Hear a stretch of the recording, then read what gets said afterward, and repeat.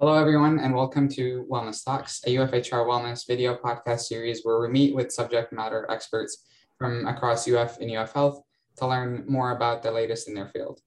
Today, we have with us Dr. Lawrence Morrell, Dr. Erica Moore, and Chirkoa Roach to help us with to learn more about lupus and current research efforts to address the autoimmune disorder. Dr. Lawrence Morrell was appointed with a faculty position in the Department of Pathology, Immunology, and Laboratory Medicine at UF in 1999, where she is currently a tenured professor and vice chair for research and academic affairs. Her research is centered on mechanisms of lupus pathogenesis. Welcome, Dr. Morrell. Thank you. We also have with us Dr. Erica Moore, who received her PhD in biomedical engineering in 2018 from Duke University. She also completed her postdoctoral fellowship at Johns Hopkins University until her appointment as an assistant professor and Ryan's Rising Star Professor of Material Science and Engineering here at UF in July 2020. And finally, welcome Dr. Moore. And finally, we have with us Chirkoa Roach, who is a doctoral student in microbiology and cell sciences and a graduate research assistant at the University of Florida. Welcome. Thank you. So welcome everyone, and thank you for taking the time to be with us here today to help us learn a little bit more about lupus and the impact that it has on our health and society overall. Is there anything in your introductions that I may have missed that is relevant to our discussion today? No. Okay, perfect. So I always like to start with just the basics, since some of the people who may be listening to this podcast may not be very familiar with what lupus is. So can you explain to us what is lupus and some of the basic risk factors associated with it? Okay, so I'm Chirkoa Roach, and basically lupus is a chronic autoimmune disease where there's an increase in abnormal activity within the immune system. So usually we explain autoimmune diseases as if someone is suffering from this disease, it's an attack of the immune system on itself. So the immune system has the tendency to destroy healthy organs within the person that's struggling with this disease. It's usually manifested by skin lesions and also butterfly rashes. These patients can struggle from joint pains and swelling or arthritis. And then there's also a tendency of tissue damage of the kidneys, which is not usually seen by the eye. And some autoimmune diseases can be seen as invisible. We don't know the exact causes, and researchers believe that it is triggered by genetics or environment, but the exact causes are not known so far. And as far as the risk factors, these include women that usually range from the age of 15 to 44 years old. And there's also certain racial groups that are more affected by lupus, including African Americans, Hispanics, or Latinos, as well as Asians and Native Americans. And then we also know that people who have family members with lupus or an autoimmune disease can have greater risk factors for developing the disease. Well, yeah, so it sounds, very, as I was doing my reading for this, it sounded like it was a very kind of mysterious disease. And as you mentioned, the causes for it are unknown. So it's very interesting to hear that, especially nowadays with the disease being, the causes still being unknown and unfamiliar. Is there anything that an individual can do to reduce their risk or to screen for this? So I may try to address that. So there is no screening process for lupus. And one of the many challenges that lupus patients face is that it's a very difficult disease to diagnose. So many patients struggle going from one doctor to the other before they are properly diagnosed and then treated with the disease.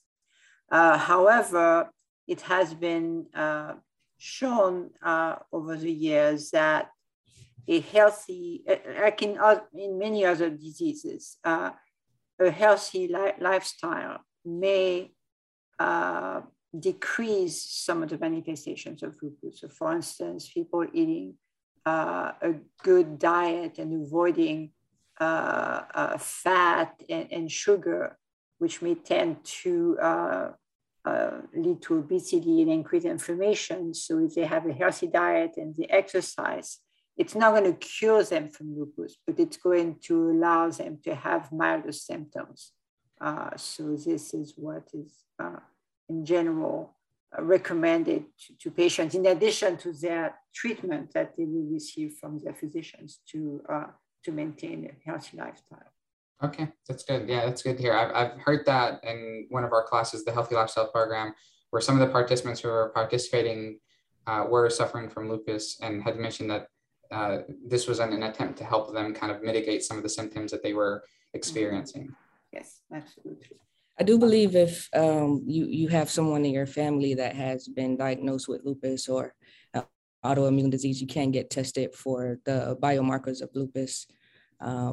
So my mom was diagnosed with lupus, and once I reached the age where there was a tendency for people to be diagnosed with the disease, I also was tested for those biomarkers. Perfect. Thank you so much. Very good point. Can you provide us with maybe a quick overview of the research that you're doing and how you're working together? So I'll start with me, since I've been working for the longer time on this. So I started my research on lupus a long time ago when I was a postdoc at UF. And what my lab is doing is focusing on very basic research. So we work mostly with mice, but we also work with blood samples that we obtained from lupus patients and healthy individuals. And what we are trying to address is basic mechanisms that lead to what Trokoya was mentioning, the immune system attacking itself, right? And one of the key factors in the attack of the immune system on itself is a production of autoantibodies. So we have all heard about antibodies, especially with COVID, right? So anti-COVID antibodies are good antibodies that are going to protect us once we get vaccinated against COVID. But in lupus, the patient produces bad antibodies. So autoantibodies, meaning that antibodies against their own cells, their own tissues. So we are doing basic research to understand that. And we are looking at many different angles. And Trokoya, who is a graduate student in my lab, is looking at the effect of a specific gene that we think is associated with lupus susceptibility on the production of those autoantibodies.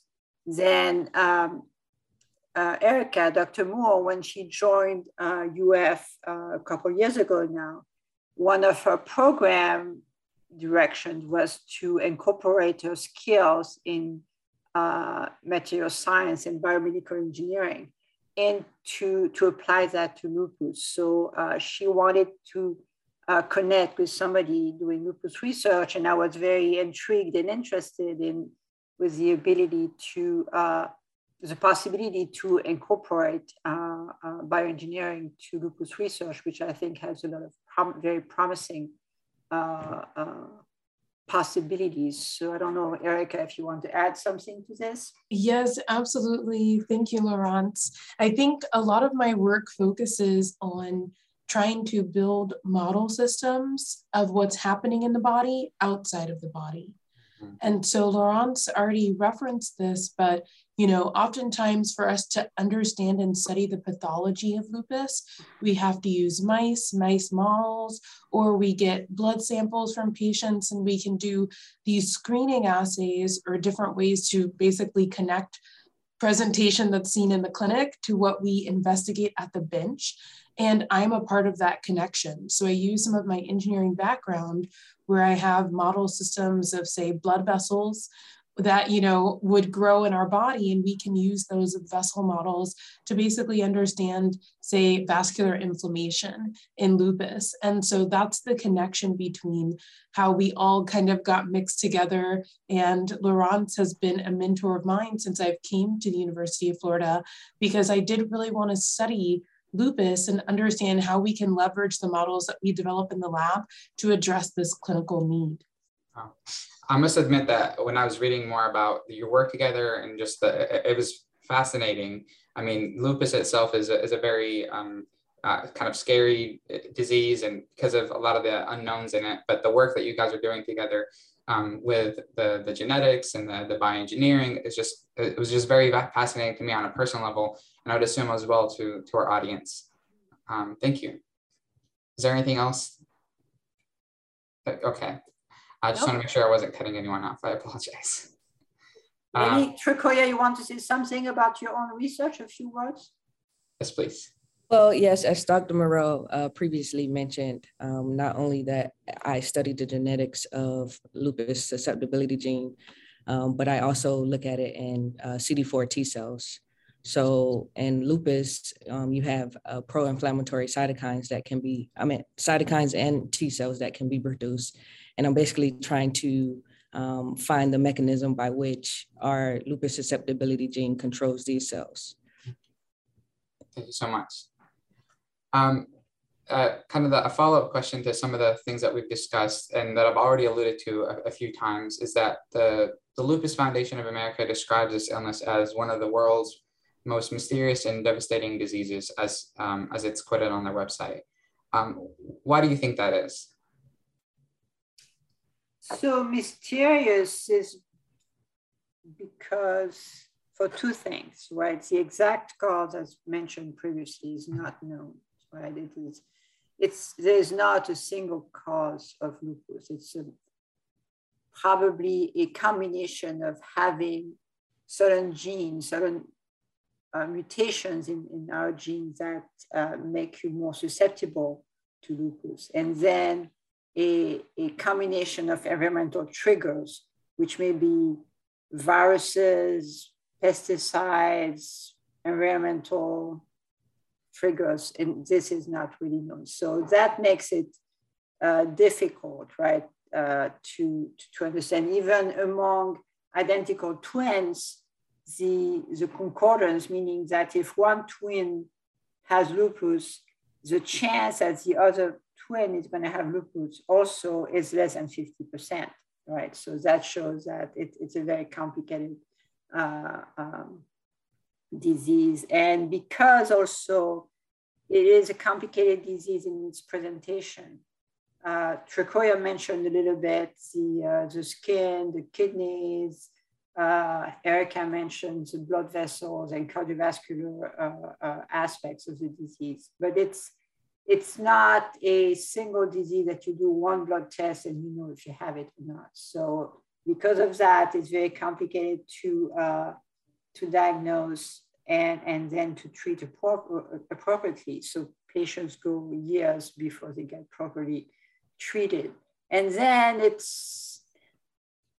progress has been made in treating patients, but it's still a disease that is difficult to live with, right? There's a lot of fatigue, a lot of ups and downs, and flares and remission, so it is a burden on the patient and their family to deal with. That's a very eloquent summary of that. I appreciate that.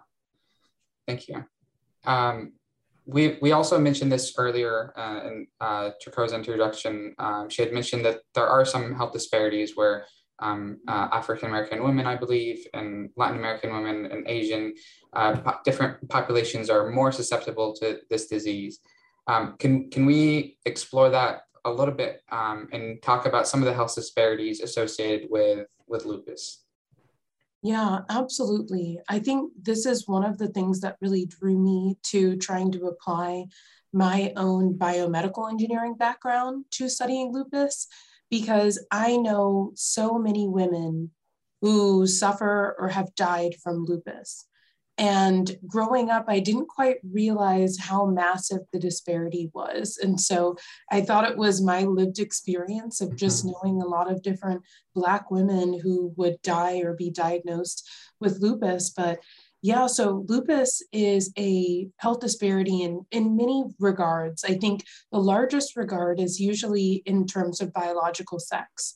So 90% of the people who have lupus identify as female or women. And, so that's a huge disparity. And you can even reference medical literature and how diseases that disproportionately affect women tend to be understudied historically, right? So that provides context to some of lupus and then the disparity of lupus. And then there's also incident rate differences based on ethnic or ancestral background. And so one of those is that Black women are 2 to 3 times as likely than white women to develop lupus. Black women are also more likely to develop lupus earlier in life at younger ages, more likely to develop very severe comorbidities, including lupus nephritis and others, compared to other ancestral groups. And in general, non-white women are 3 times as likely to die of SLE complications or lupus complications compared to white people. And so this was referenced earlier, but you can even consider Hispanics, Asians, Native Americans, those that are from lower socioeconomic backgrounds. They're all more likely to develop lupus. And so what this means is there's this huge disparity in multiple different perspectives of lupus. And unfortunately, that contributes to some of the mystery that Laurence was referencing earlier with regards to how we diagnose lupus, how we classify lupus, how presentation of lupus varies across each of these different populations. And I think that's part of what makes it so hard to study lupus, right? And so I think those are some of the health disparities that really drew me to lupus, because like I said, I know so many women who suffer from this disease, and I love being a part of larger conversations to increase awareness around this disease. Absolutely. And yeah, I'm starting to kind of get a better picture of why this disease is so difficult and quote unquote mysterious. There's a lot of unknown variables in terms of the onset, but also in terms of how it's presented in different populations, and just the percentages that you're presenting to me were just wild, extreme, to say the least, for sure. This is maybe a good opportunity to circle back to something that we had talked about in the beginning as well, and talking about this cross collaboration between kind of science and engineering, which is very interesting to me. And I'm interested to learn how your work has led you to set up a collaborative approach between kind of this pathology and engineering. Yeah, this is a great question. And I have to thank Laurence. When I was planning to come to the University of Florida as a junior faculty, I was looking for ways to begin applying the models that I developed to clinical problems or solutions. And because I know so many women who are affected by lupus, I immediately reached out to Laurence, and she was willing to kind of take me under her wing and educate me on lupus and brainstorm with me ways that we can basically collaborate between engineering and medicine.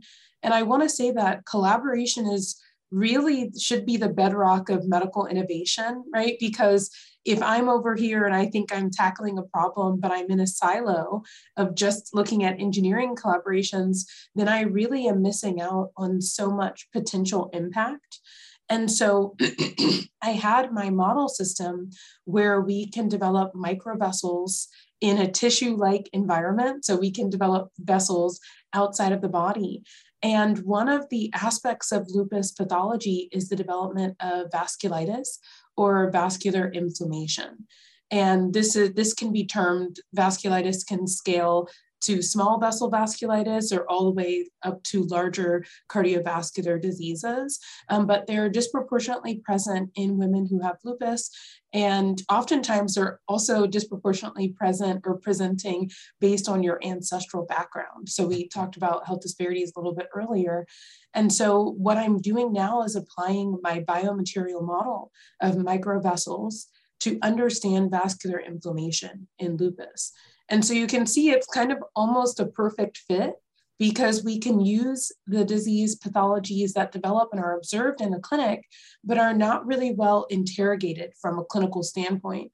It's very hard to ascertain vasculitis, in lupus patients. And so what we can do now is basically use our model systems, couple it with the patient's own cells that we get from their blood samples, and then understand how vascular progression varies based on ancestral background or disease presentation in each of the models that we develop in the lab.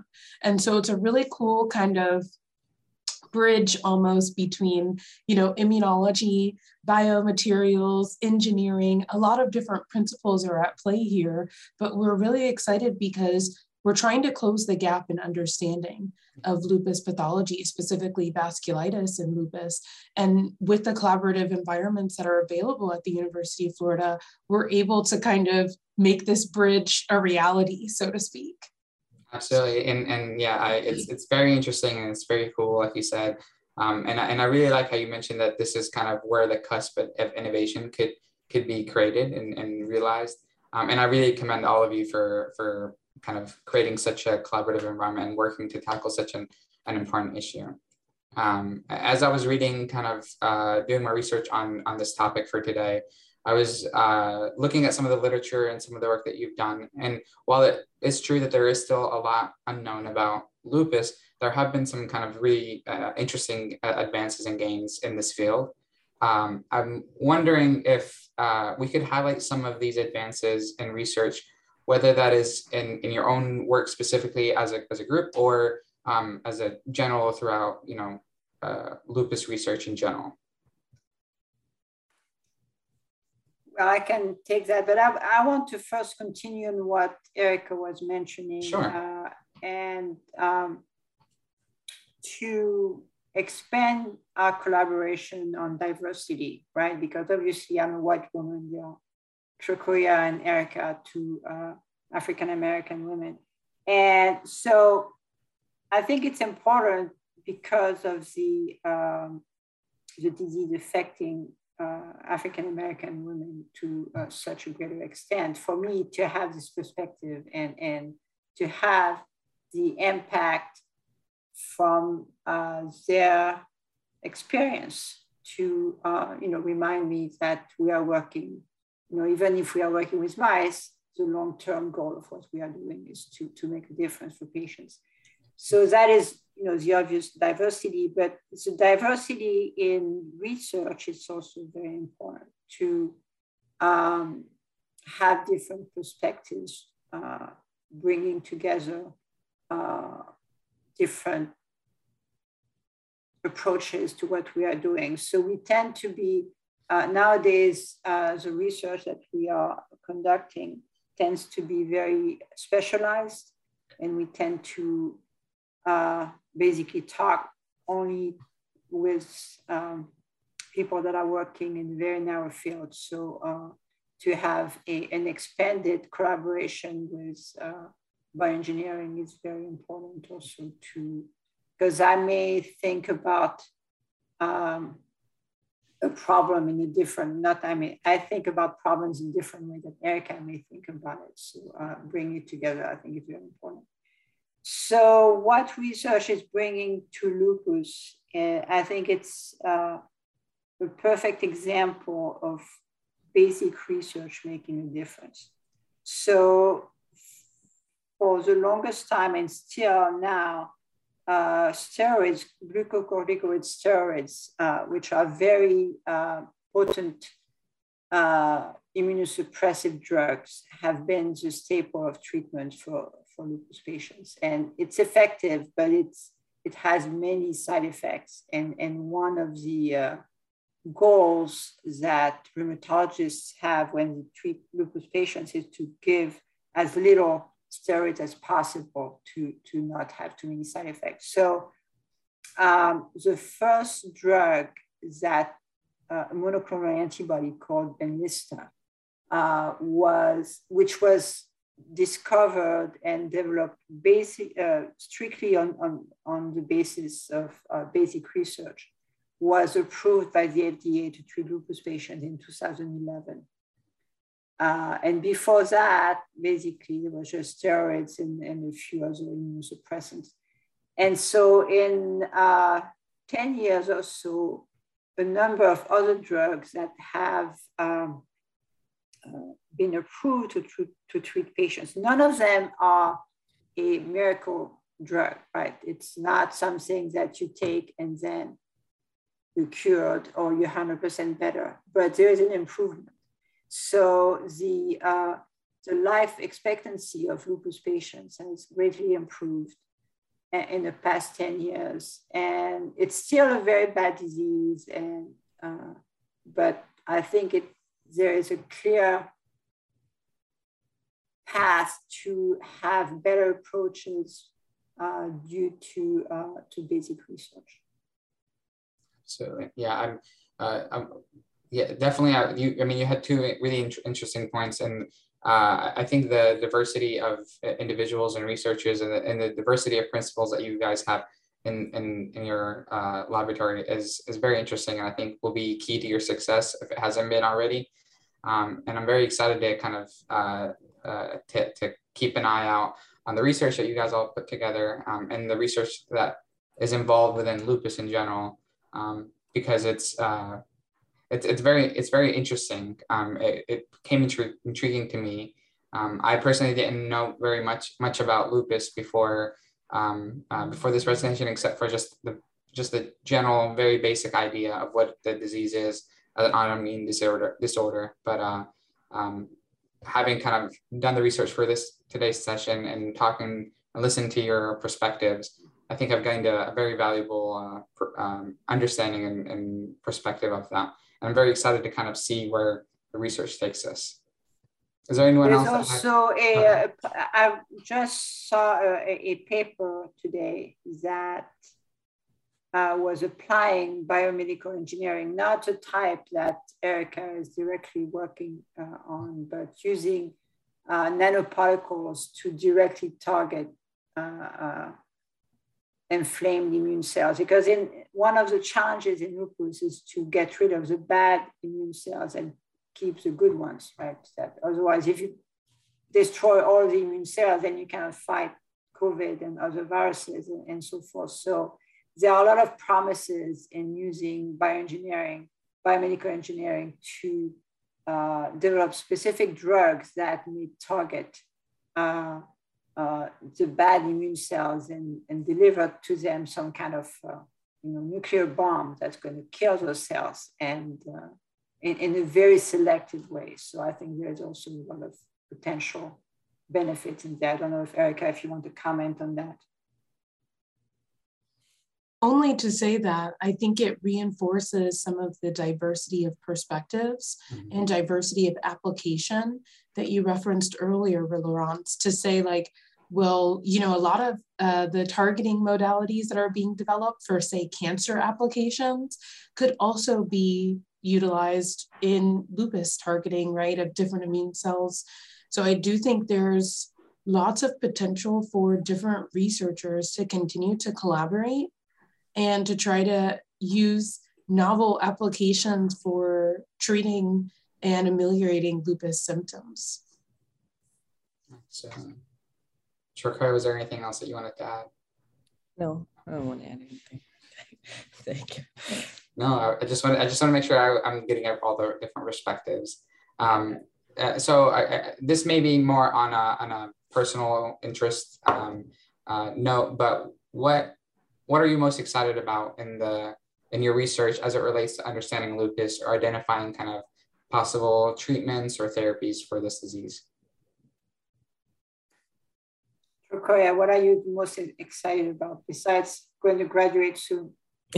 Well, I'm very excited that potentially we can develop a better treatment for people who are being affected by lupus.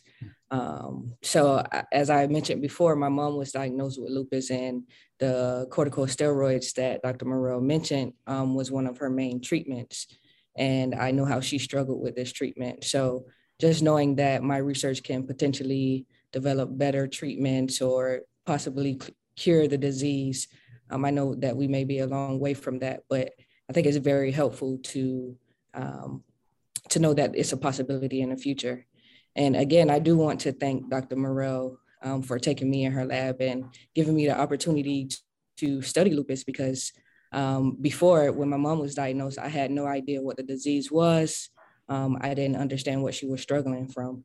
But now that I've spent about 5 years here for my career, I understand what the disease is, and I understand how the disease manifests in someone who is being affected by lupus outside of the science scope. And I do understand those struggles a little bit more now.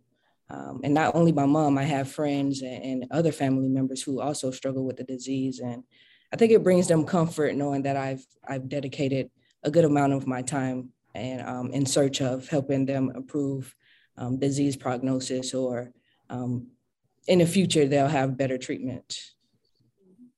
So, anyone else excited about a certain area? Yeah, I would say that I'm really excited about increased advocacy for and around lupus. And so I don't mean advocacy in terms of like just awareness, even though that is good. I mean in terms of scientific advocacy. So like Laurence referenced earlier, I hope that others, maybe who are in biomedical engineering or who are in mechanical engineering or cultural anthropology, can be encouraged to question, like, how can I use my science to address health disparities in clinical presentation of disease, right? And so that's what gets me really excited, because I think inherently we all have these skills, especially as they're applied to STEM and the investigation of science, applied to different diseases. And so it really gets me excited to be in this amalgam, this melting pot of researchers, and be able to ask different questions and then have people say, that was already done. What about this? That's a really good question. How do we present and advocate scientifically for different health disparities? That's what really has me excited. Dr. Mel, did you have anything else to add? Well, it's exciting to see young people being excited working in the field. So I like that a lot. So to continue on what Erica was saying in terms of expanding basically awareness of lupus research to other less traditional fields, there is a very high level of collaboration around the world among lupus scientists who are sharing biobanks of samples that allows them to conduct large-scale studies, genetic studies, genomic studies, which are going to be really a key to try to extract information from those large biobanks of samples and data that have been collected on lupus patients and controls to discover new key pathways and targets that can be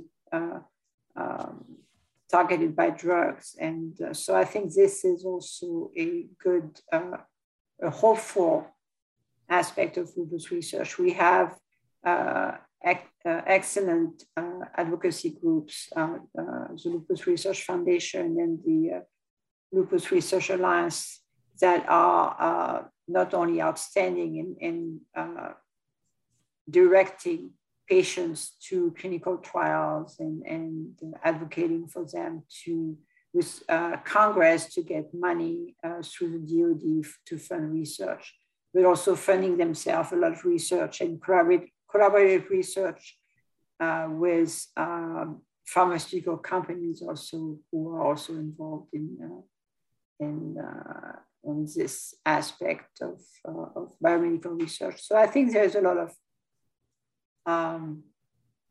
hopeful directions that are going on in lupus research.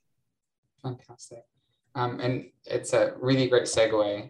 We didn't pre-plan this, but in closing, I really wanted to you mentioned the foundation and the alliance. Are there any other additional resources or places of information where we could guide our audience who are interested in learning about lupus, who are maybe dealing with lupus themselves, or are interested in your research? Where could we direct them? So the NIH, the National Institute of Health, specifically the National Institute of Allergy and Musculoskeletal Diseases, has very detailed information about what is lupus and the research that the NIH is funding. So these are also valuable resources. Are there any other resources from the group? I think in addition to learn about lupus, other than the NIH, there is a major event that the Lupus Foundation of America hosts. And this basically gives the opportunity to celebrate anyone who has been affected by lupus or their families and their communities. And it's called Walk to End Lupus Now. And this is an event that I believe is hosted in many cities and different states. So you could go to their website and find out the dates and when they'll host the event. But basically this event allows fundraising for the community for lupus research, as well as to increase awareness of the disease. And it, again, it increases support of anyone who is living with lupus and allows you to celebrate those people. So I think this is a very important event. And if you want to increase awareness, or someone who is struggling with lupus and may not have found their community yet, I think this would be a good event to attend. We'll make sure to link all of these resources on our website when we publish this program. Dr. Moore, were there any other additional? No. Okay. No, I think that's all. Okay, perfect. Thank you for your questions. Yeah, of course. So thank you so much. I can tell from talking with you all that this is a very, you're very passionate about this, both from a professional standpoint and from a personal standpoint. So I thank you all for sharing your experience and expertise with us today. And I want to thank also our audience for listening in and tuning in to today's session. And I hope that they have found it useful and helpful for them. And I hope that it has also been of some interest to you as well as it has been for me. And for our audience, as always, the evaluation for the Wellness Talk sessions will be included in the video description, along with suggested resources that we've mentioned here today, and some that we'll collect after today's session. So please take a moment to give your feedback on your experience and to explore some of those resources as well. To see any of our other Wellness Talk sessions, visit the UFHR Wellness website at wellness.hr.ufl.edu and navigate to the Wellness Library from the Resources tab. And with that, thank you so much for tuning in, and be well.